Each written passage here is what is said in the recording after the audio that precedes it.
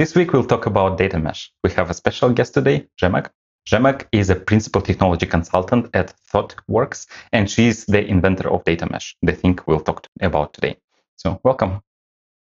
Thank you, Alexei. Thank you for having me. I have to just make a quick adjustment. Late last night, I did actually make an announcement that I have left ThoughtWorks and I have started a tech startup around data mesh. But we didn't get a chance to sync up. Okay, yes. But yes, I was a consultant at ThoughtWorks for over a decade. Yeah.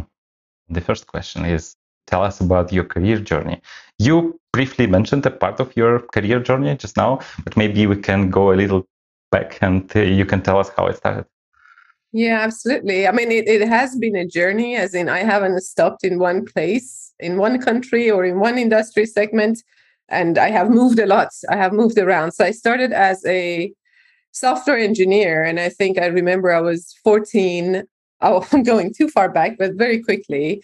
I was 14. I lived in Iran, and it was a time of war between Iran and Iraq, and there were sanctions. So we weren't getting much into the country, not much getting out. And my dad went to UK on a work trip and bought a Commodore 64, and he came back with 2 basic programming books.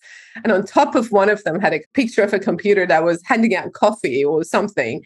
And I thought, oh my God, computers can do that. And yeah, so since then I fell in love with programming. I became a software engineer later on. And I've been in the tech industry for 24 something years, and more than the first half of that was dedicated to deep tech products and R&D. So I've done everything from firmware level, producing custom hardware in-house, to larger scale kind of distributed systems where data was, very important ingredient of the solution. We did larger scale critical infrastructure monitoring before streaming was a thing, or analytics on streaming was a thing. We had a full stack system building it.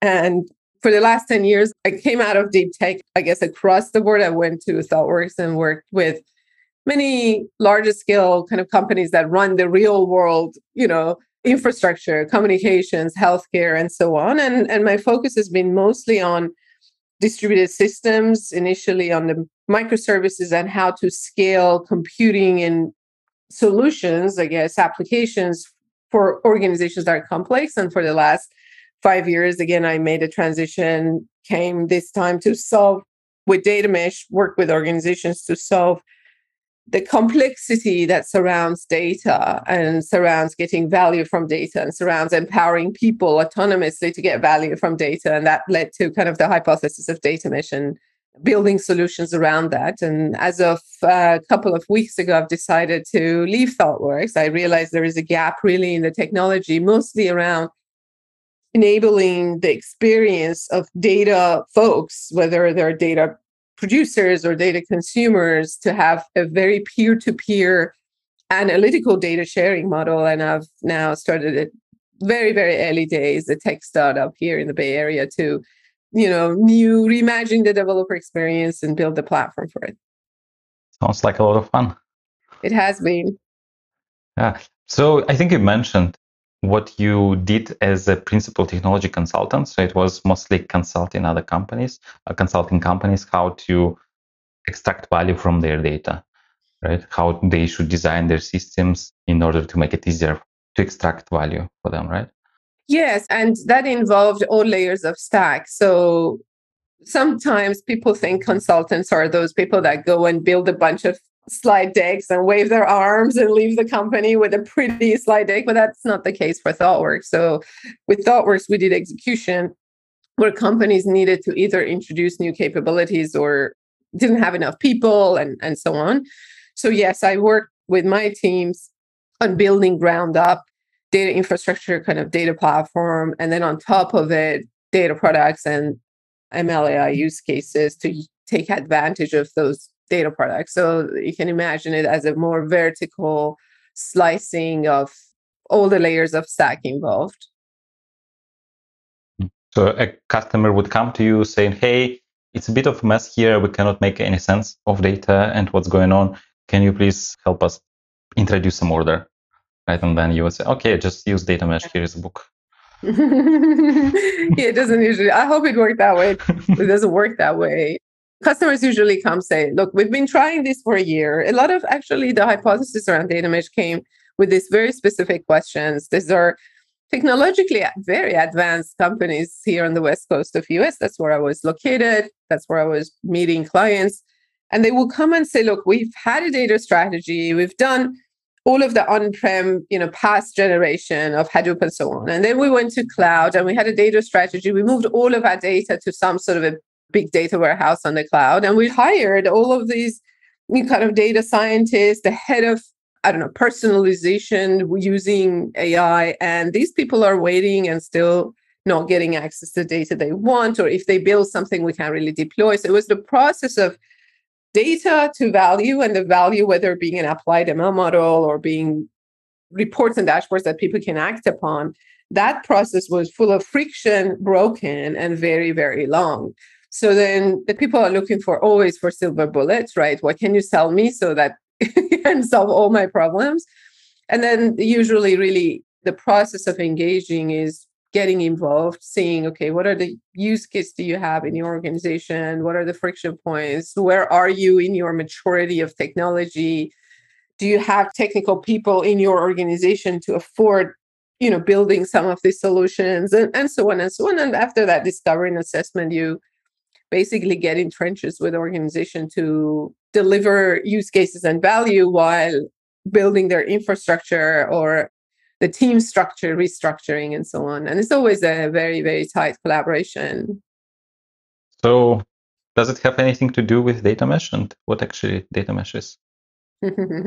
Well, the only, I guess, connection of that past is that once you work at a level that you see a lot of similar problems repeat, you become a great pattern matcher. And the patterns of problems and then patterns of solutions emerge from these many touch points, right? So I think that's the hypothesis of data mesh came from seeing these repeating problems. And what data mesh is really an answer to some of the core challenges that we've had for a really long time, but they're becoming more pronounced because now we're talking about application of data beyond a bunch of BI reports in a BI team, right? We're talking about application of data in every function of our products or services. So the data mesh was really an alternative way to get value from data, involving how we structure our teams, how we even imagine or share data, the infrastructure, and then the governance. So all of those pillars. And it's a decentralized approach. So it's based on giving autonomy to independent teams without compromising quality or integrity or connectivity. So it's a decentralized kind of socio-technical approach in managing, sharing, accessing data, particularly for analytical use cases at scale in an organization between different business units or tech units or across organizations.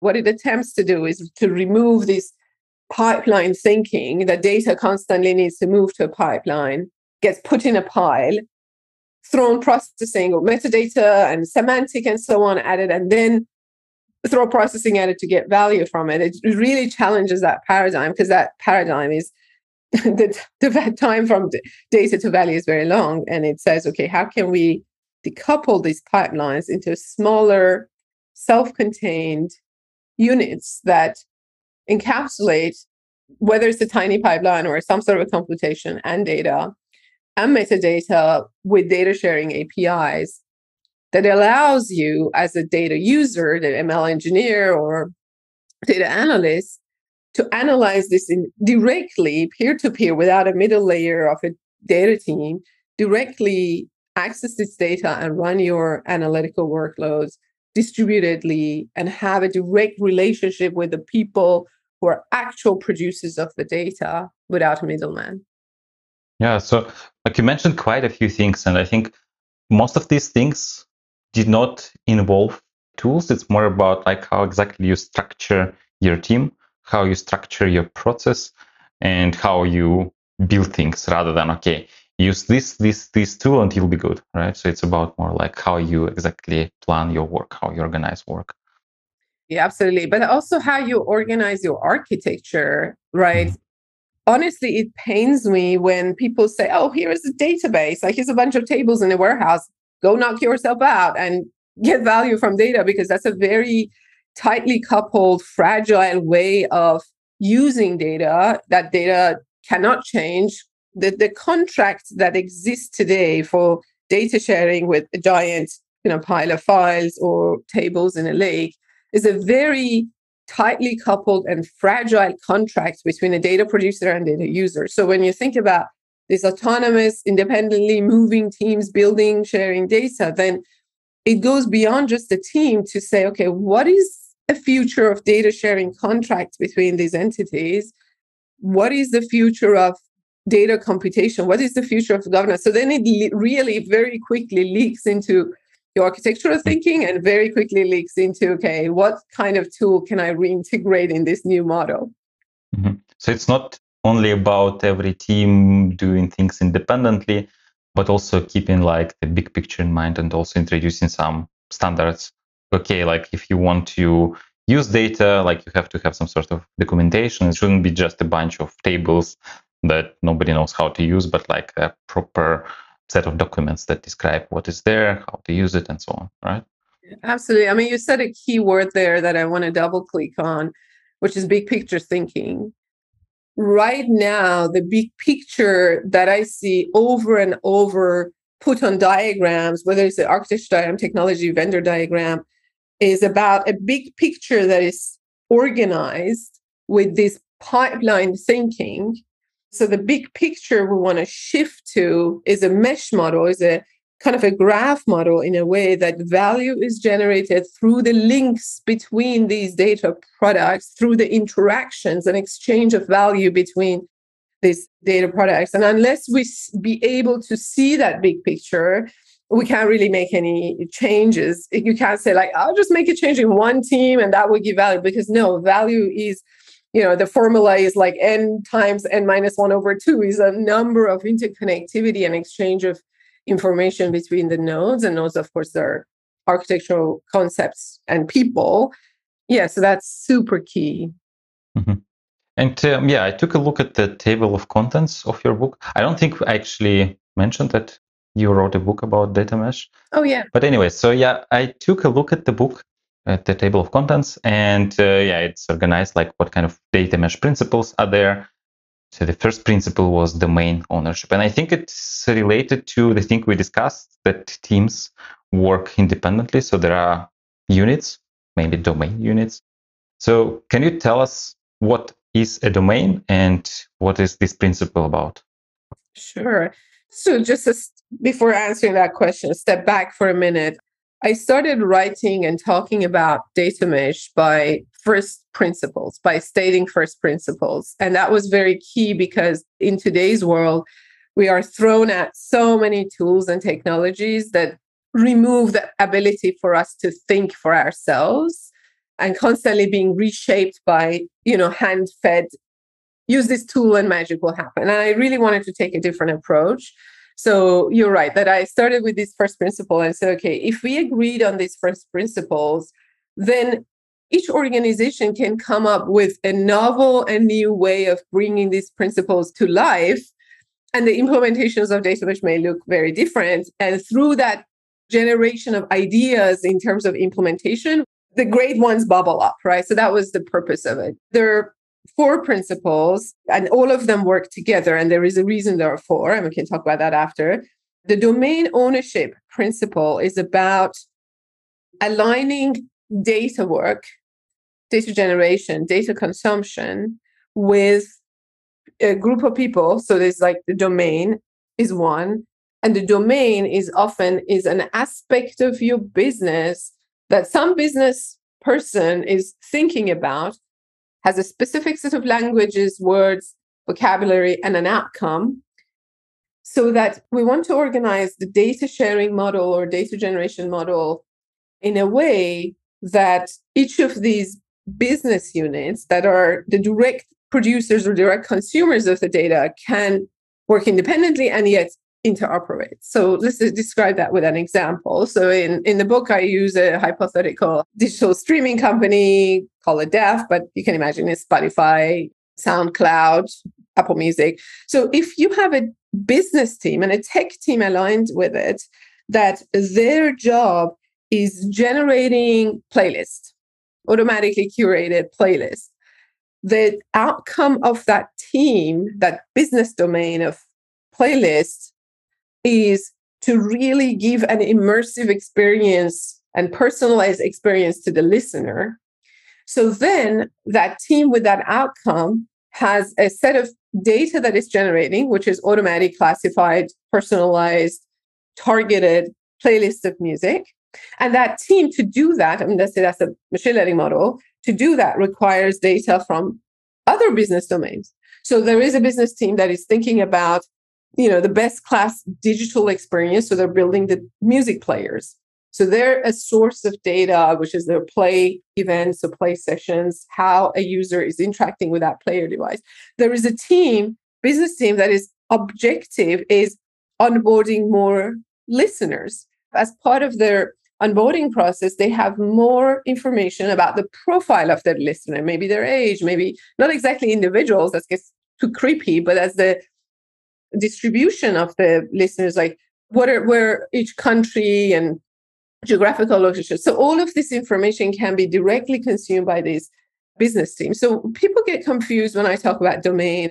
Really, domain is just if you zoom out and look at your business and the various objectives of your business. And if you're a modern digital business, you probably have technical teams aligned with those business objectives and business units, right?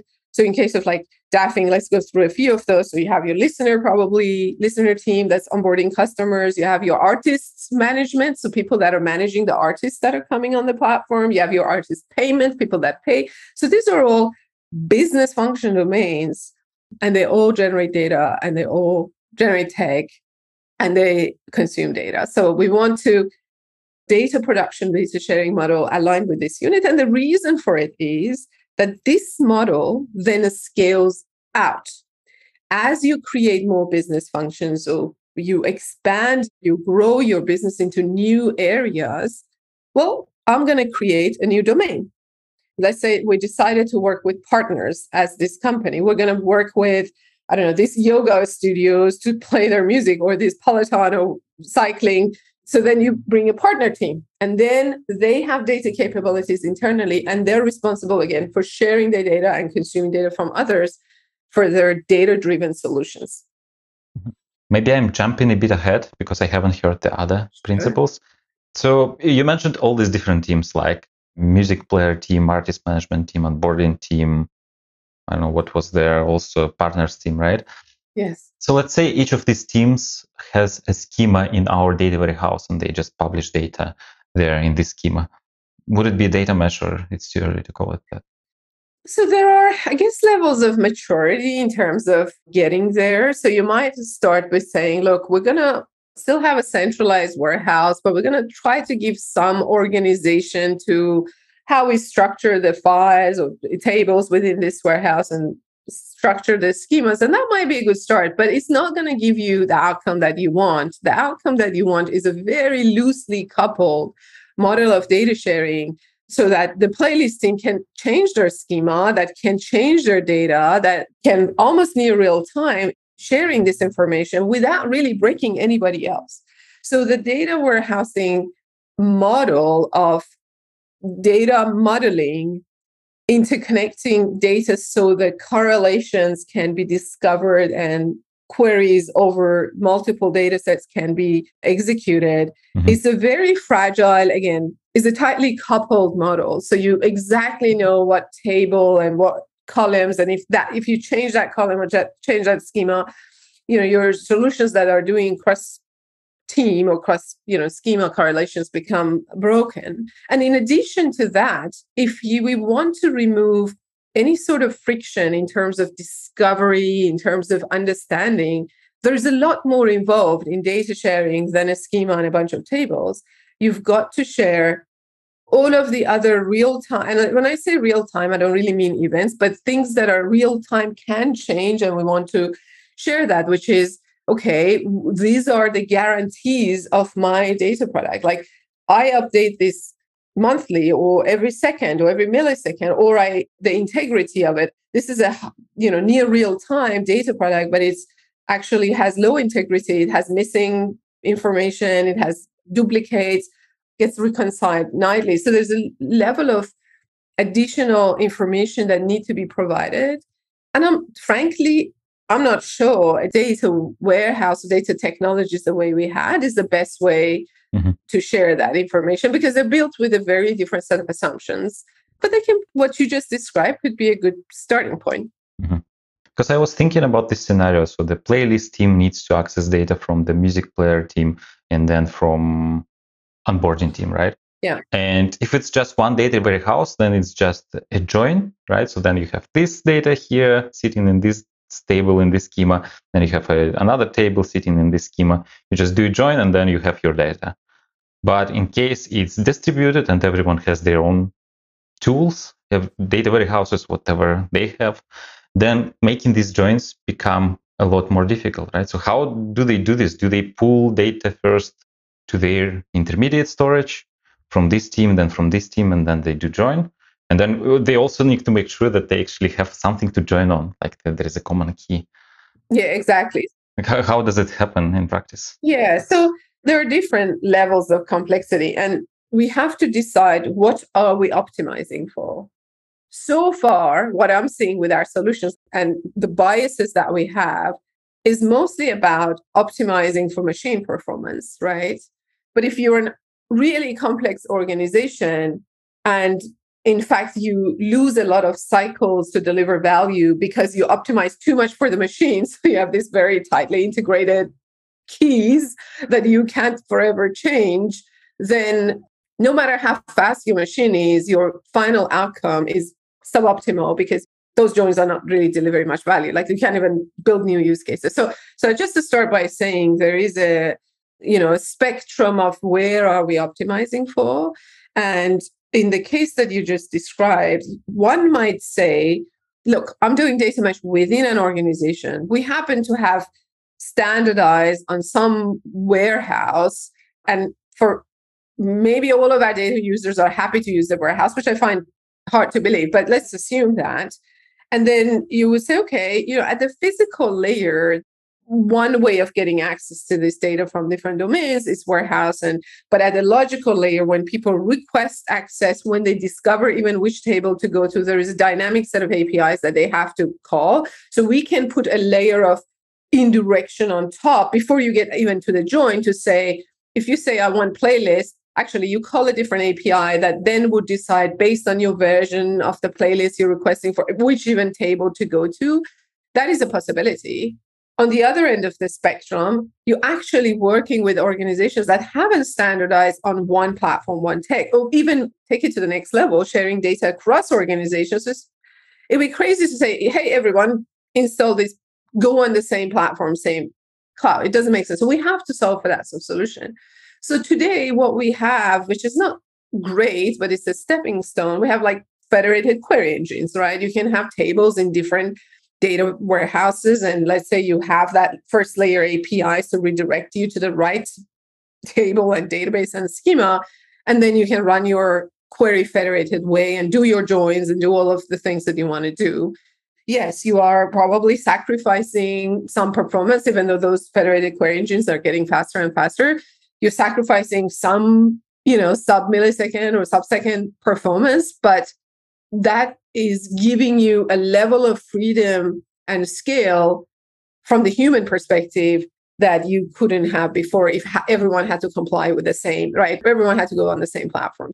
And then there are modes of consuming data that has nothing to do with SQL, right? There are modes of consuming data that, you're reading structured streaming of data frames. Yes, you push some of your computation up front to just bits of the data that you want, but you bring in data to do downstream processing.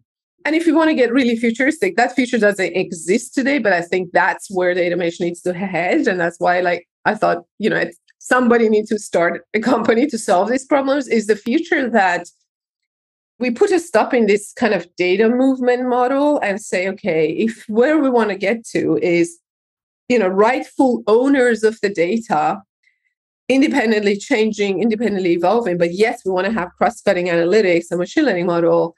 We have to define new data sharing APIs that in fact are about receiving the computation, pushing the computation further and further up into those data products, right? If I'm training a machine learning model and I'm doing kind of matrices operations, can I do this distributedly on the right source of the data, no matter what platform they come from? And I think that goes beyond just having a SQL type that is about sucking data out. It's about pushing the computation upward and only sucking the bits that are really valuable to the outcome that you're generating. And I don't think we're there. I know there are a few startups that are thinking about this kind of federated machine learning training model and so on. But I think it's a movement that needs to happen, right? For this model to be practical. Mm-hmm. But I guess the simplest way of implementing this, like every team has some way of accessing data, and you as the playlist team, you just pull it to your place and then crunch it and then create your product, right? Yes. And then you have to think about the simplest way. What is the minimal set of guarantees and information that I need to publish and provide to other teams so that they can discover, so that they can understand? It was fine maybe to go to one centralized data team and say, hey, knock on the data team, can you run this analytics? Can you find this data? Can you create this data? But that model won't work when you're in this distributed way. So standardizing those APIs that describe and provide metadata and so on it's also key in addition to the data itself. Mm-hmm. So it's decentralized, but there are some sort of central parts. Is this API that you mentioned, this layer of indirection? So we should define this in advance so teams know how to communicate to each other. And when we create a new domain, a new team, it follows the same API. So if somebody needs to consume data from this new team, they already know how to do this because it's the same across all the entire company, right? Absolutely. Decentralization and centralizations are two sides of the same coin. So if you and I are on two separate computers, two different time zones, but we manage to have this conversation with all of those folks on the Q&A and on the chat, the reason for it is that we didn't say, oh, hang on, everyone, we shall be all on the same server to talk to each other. No, the reason was that because that we've got TCP/IP stack that communicates and standardizes the seams, the interconnectivities, and then it gives us autonomy to be in whatever stack that we want to be locally. So yeah, absolutely. The same thing exists with data mesh, that we've got to standardize some cross-cutting concerns, and one place to start with anything that is about interconnectivity. So interconnectivity of these nodes, so you can imagine them, as you said, like discovering them and joining them, involves information about discovering this thing, like what information it shares to say what it is in a standardized way, like what language or what modeling language it uses to describe its data. It's the interfaces for the data sharing that you mentioned, or computation sharing. It's identity management. I mean, the thing that sucks most, frankly, right now in data world is the security, authentication, authorization, and just modes of accessing, validating access to data. Every technology has its own, and just even on a single cloud provider, even that is not, sorted out so that you can, from independent services, independent accounts, access resources. So we've got to come to an agreement around that. And, there's a ton of learning. I mean, we've done internet, so we can always go back and see what were the key innovations, a small number of innovations that allowed this federated model of capability sharing, right? And apply that to data. Yeah, that's an interesting metaphor with TCP/IP. And I think you mentioned this set of guarantees multiple times. And I suspect it's related to the second principle, right? So the second principle is data as a product. Maybe can you tell us more about this principle? So what is it about? Yeah, absolutely. So that what drove data meshes was autonomy, was independence, was be able to have infinite scale of different domains, different parts of the business, and this domain-oriented ownership. But very quickly, that can turn into a siloing problem, right? Well, I'm in playlist domain and I have the data that I want, and I would like suck in somehow the data from other places and keep it for myself. And how are we any better than the siloing of application databases that we have today? So data as a product was to invert a relationship with data and think about data as a product that we share, and we measure the delight and happiness of the data user. And that's different from a relationship we have today, which is data is an asset that we collect and is precious, and we don't necessarily want to share with anybody, right? So data as a product is a set of kind of underpinning practices and, again, technology that really focuses on the consumer first. Let's say I am a listener onboarding, like I build a listener app, a registration apps, and whether through call center or whether through web or mobile, I receive listeners and I capture information about them. My job is really optimize that process, so the conversion from, oh, I'm interested in this app, to, no, I want to get a free access and then try it and then pay for it, is very smooth. So if I'm that team, then I'm generating a ton of data, right? The touch points with the user at the time of interest or registration. So then if I just collected that data, let's say I got events from the players or applications or web pages, and then I put them in some database or stream them, and then maybe someone downstream started kind of using them with difficulty. We want to change that and say, hey, you listener team, of course, your responsibility is optimizing the process of engaging with listeners through registration, but also you're responsible for the data that you're generating to share that data with the rest of the organization based on their needs. And you get measured. As a product, you have a set of KPIs that measures the success of your role as a data product owner. And then from that, then you can think about, okay, if I'm giving a product or sharing a product or selling a product, like I'm building a product, what are the characteristics that I need to be able to articulate and share for the audience to do a self-assessment, whether it's the right product for me or not? And one of those characteristics is about all of the information that you need to share for a consumer to trust your data and then self-assess its usability. And when you think about establishing trust, it's about bridging the gap between what you know and what the customer needs to know. And to bridge that gap, a set of information that you need to share are guarantees of your product, of your data product. And then you can think about the guarantees as quality and timeliness and integrity and completeness and a whole set of information that changes all the time, right? It's not a static, oh, I shall have this level of completeness. No, in fact, that constantly changes, and allow for that, and then measure whether you are meeting those guarantees or not, and adjust, right, your implementation. I guess if we come back again to that example of the playlist team consuming clicks from the player team. So as the playlist team, we want to be certain that there are no big problems with the quality of this data. And this is one of the guarantees we kind of expect from the player team. Or if there are problems, we also expect this team to tell us about this. And this is like the contract between us, our domain, and their domain. If we have this, then their data, the clicks, is the product that we consume, right? Exactly. That's exactly it. And that assessment is really a conversation. So data product owner or data product manager is like a role that Data Mesh introduces.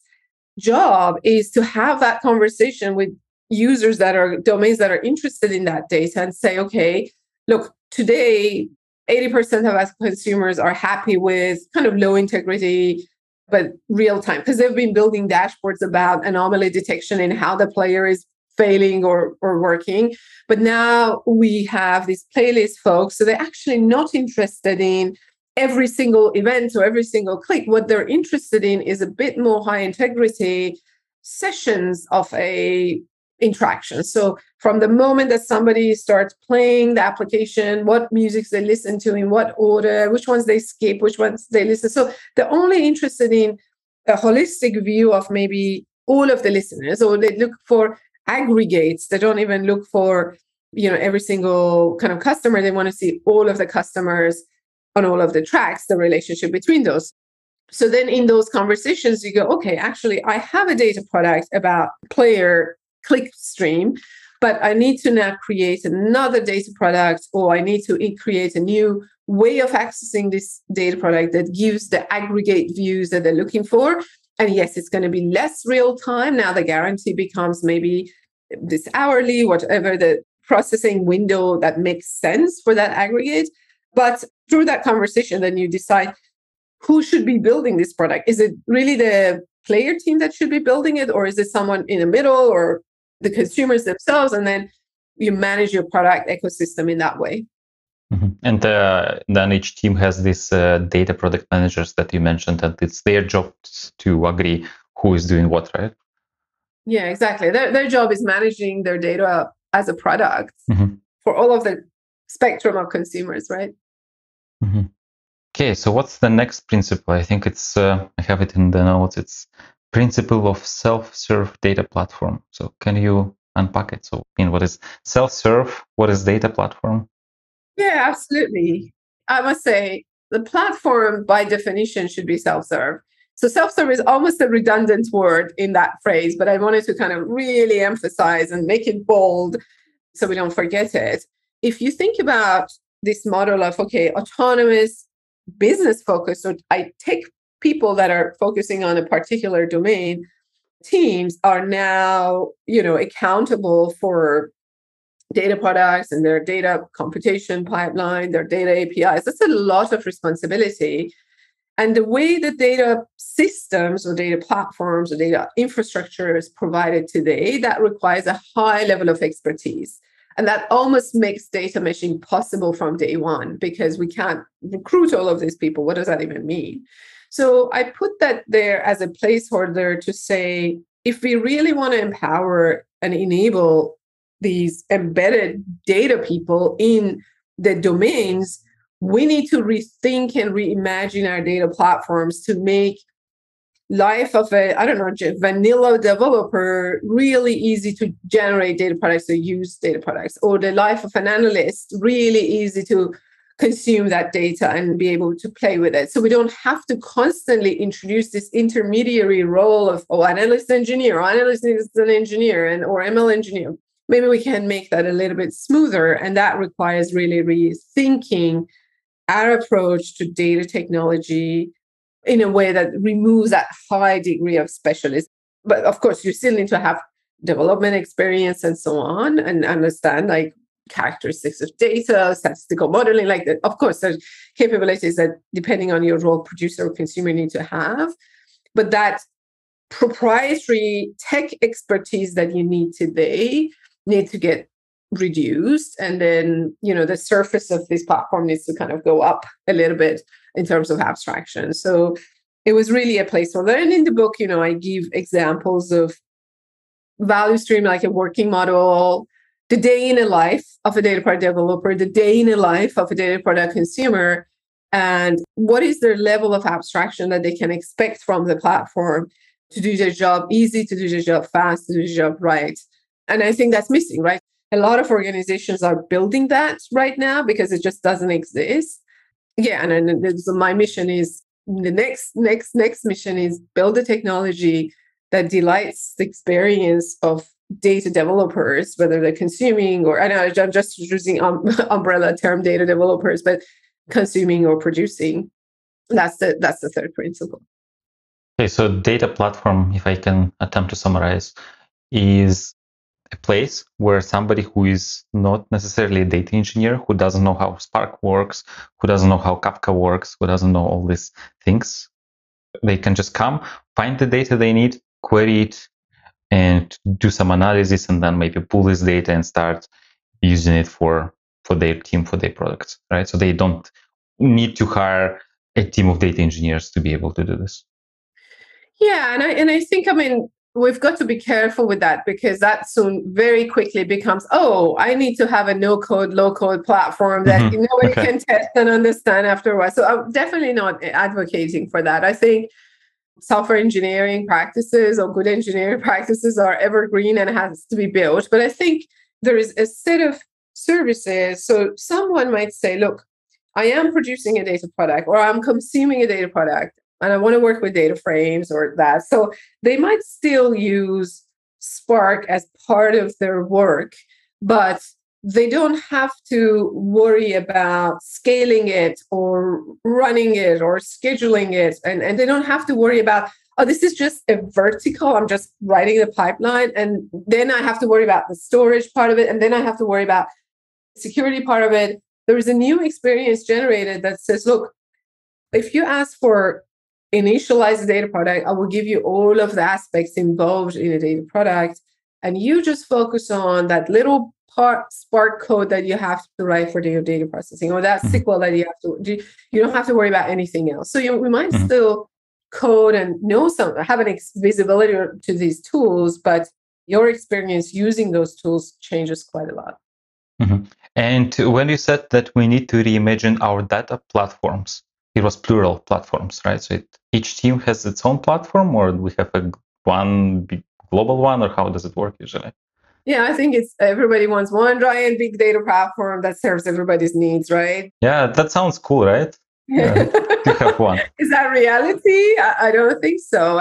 You see, data mesh by at its heart embraces chaos and complexity.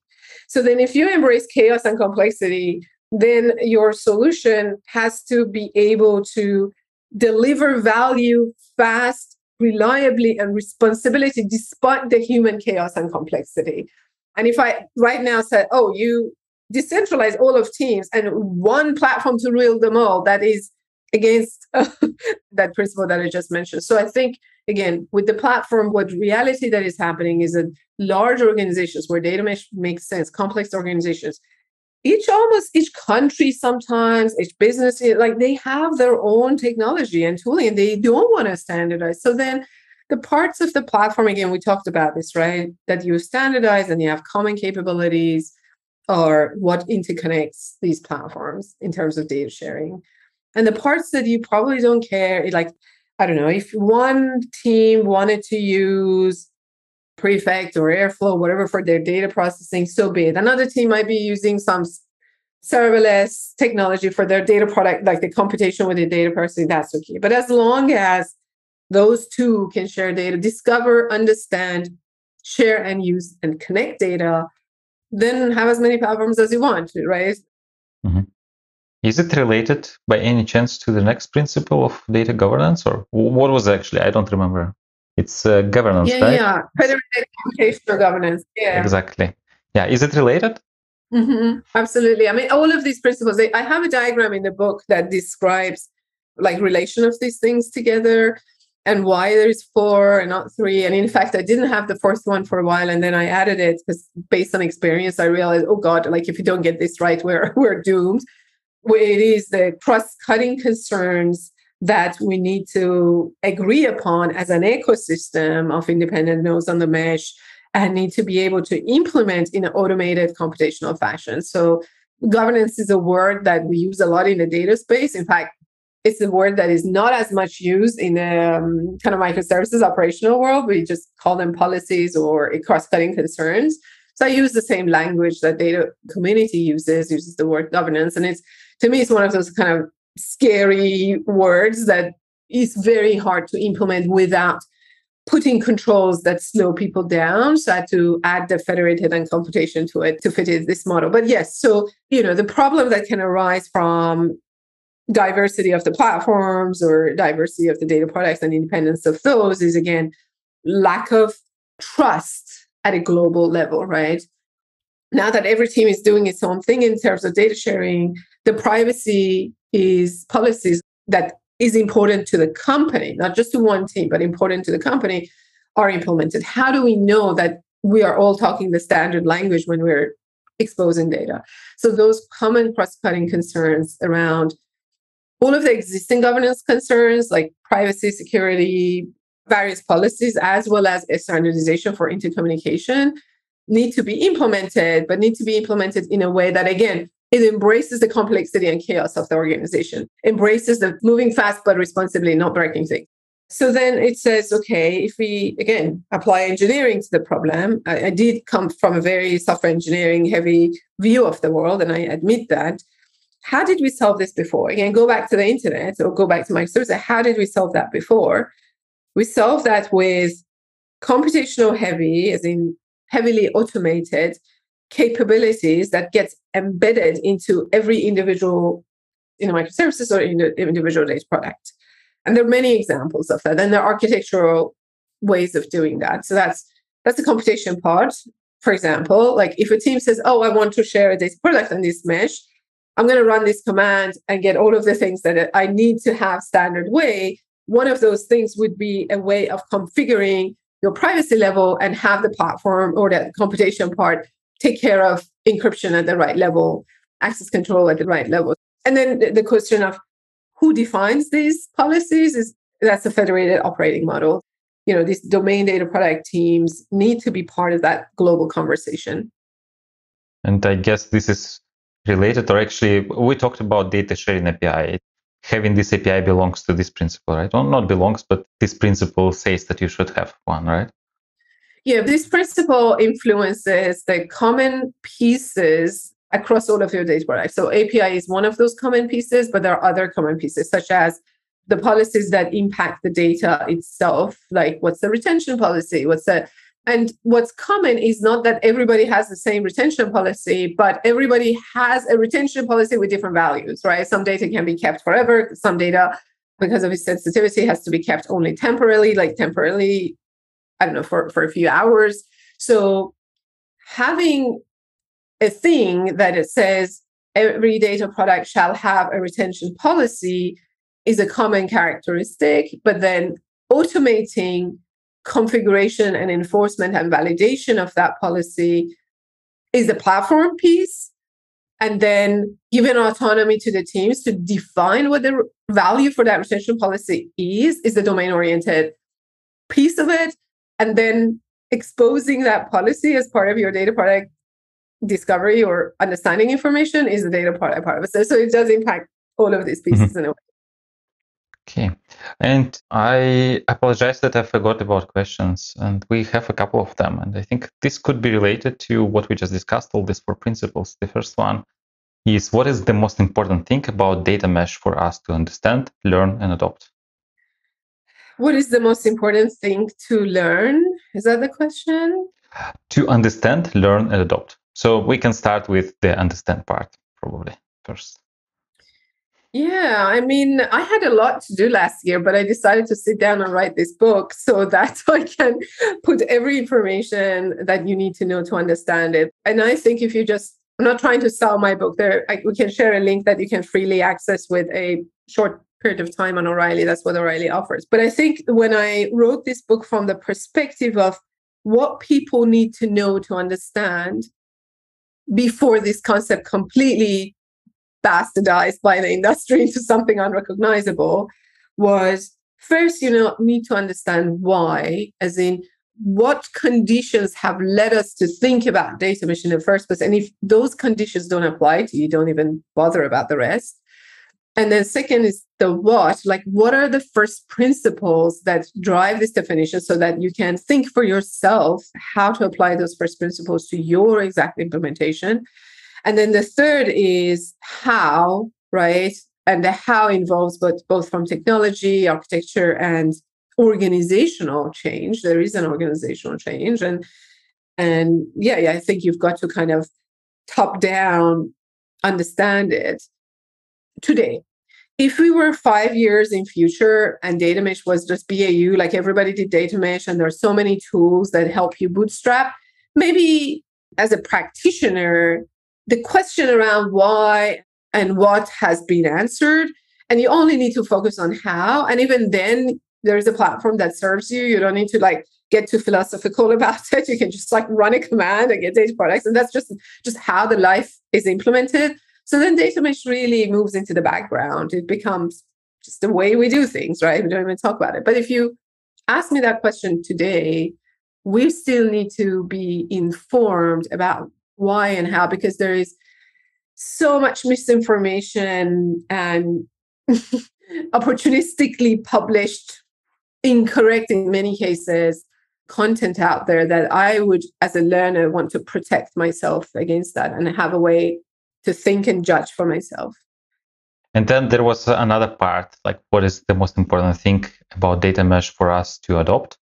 And I think it's related to a question from Jeffrey, which is what is the best way to start implementing data mesh from scratch? Yeah, I think it's part 5 of the book is actually just that. I introduced a whole model around kind of iterative, end-to-end, kind of business-driven, again, use case-driven way of implementing this. And I give a ton of tools around even how to measure you're doing the right thing, how to select the first domains, how to select the first capabilities of your data product. So there's a lot of content in the book that I recommend for you if you're interested to have a look. But in short, I would say start with the first self-assessment. Are you ready? There's a spider graph in the book that says, like, if you want to apply data mesh today, you really need to have, top-down support because you're talking about a transformation. It's not like a little skunk work project you can do in the corner of somewhere and say, I've got data mesh. It's a scale problem. So yeah, do you have your executive support? Do you have, the type of technologies you need to have? Do you have the right data ops or DevOps practices? There's a lot of software engineering involved in doing data mesh. So start with the self-assessment, find allies, find parts of organization that lend themselves to this model first and start small with use cases that touch, 1 or 2 domains. Don't start with a marketing use case because they need data from all of the domains to do the smallest piece of value. Yeah, and you build your platform iteratively and don't start with completely decentralized models. Start with a team of that different disciplines that come together, like different domains or platform team or governance team come together, but they work very collaboratively initially. And then once you establish your ways of working and your interoperability layers, then you can kind of become fully autonomous and decentralized. Do you know of any good reference implementation for data mesh where we can look at this and learn from this? So super good question. I don't. So short question, nothing that's publicly available that I can point to, say, go look at that implementation. That's a good one.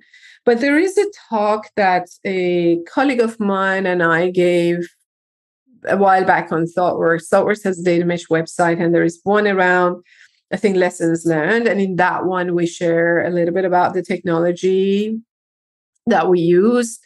But there isn't a Git repo that I can point to and say, go have a look at what this guy's done. Looks pretty good. One other place I would say go and have a look is the Data Mesh Learning Slack channel and Data Mesh Learning Meetup. There are a bunch of case studies people have shared in terms of their implementation. Every implementation is slightly different, and nothing looks like this future that I'm painting for you here. So we are really, really early stages. I went through the microservices kind of API revolution in my career, and it was like 2011, 2012, where we're excited about this, but nothing existed. Containerization didn't exist. Embedded web services didn't exist. None of it exists. So we were doing these kind of fugly microservices on top of big giant web applications. And that's where we are right now. We are kind of band-aiding and hacking together. But those 2 places should give you some ways of thinking about how people have started with the technology we have today. Yeah, I started imagining how it will look like in 10 years. Probably will be quite exciting with some special Dockers and whatnot. Absolutely. Okay, yeah. Thanks a lot for sticking around for a couple of more minutes with us, and in general for sharing your experience, expertise, your knowledge with us, for answering questions. That was a fun chat. I learned a lot. I think also everyone who was listening in also learned a couple of new things. So yeah, thanks for joining us today. Thank you for having me, and thank you for the questions. And sorry we didn't get to all of them. Yeah. Okay. Take care. Well, yeah. Goodbye. Bye-bye. Goodbye, everyone.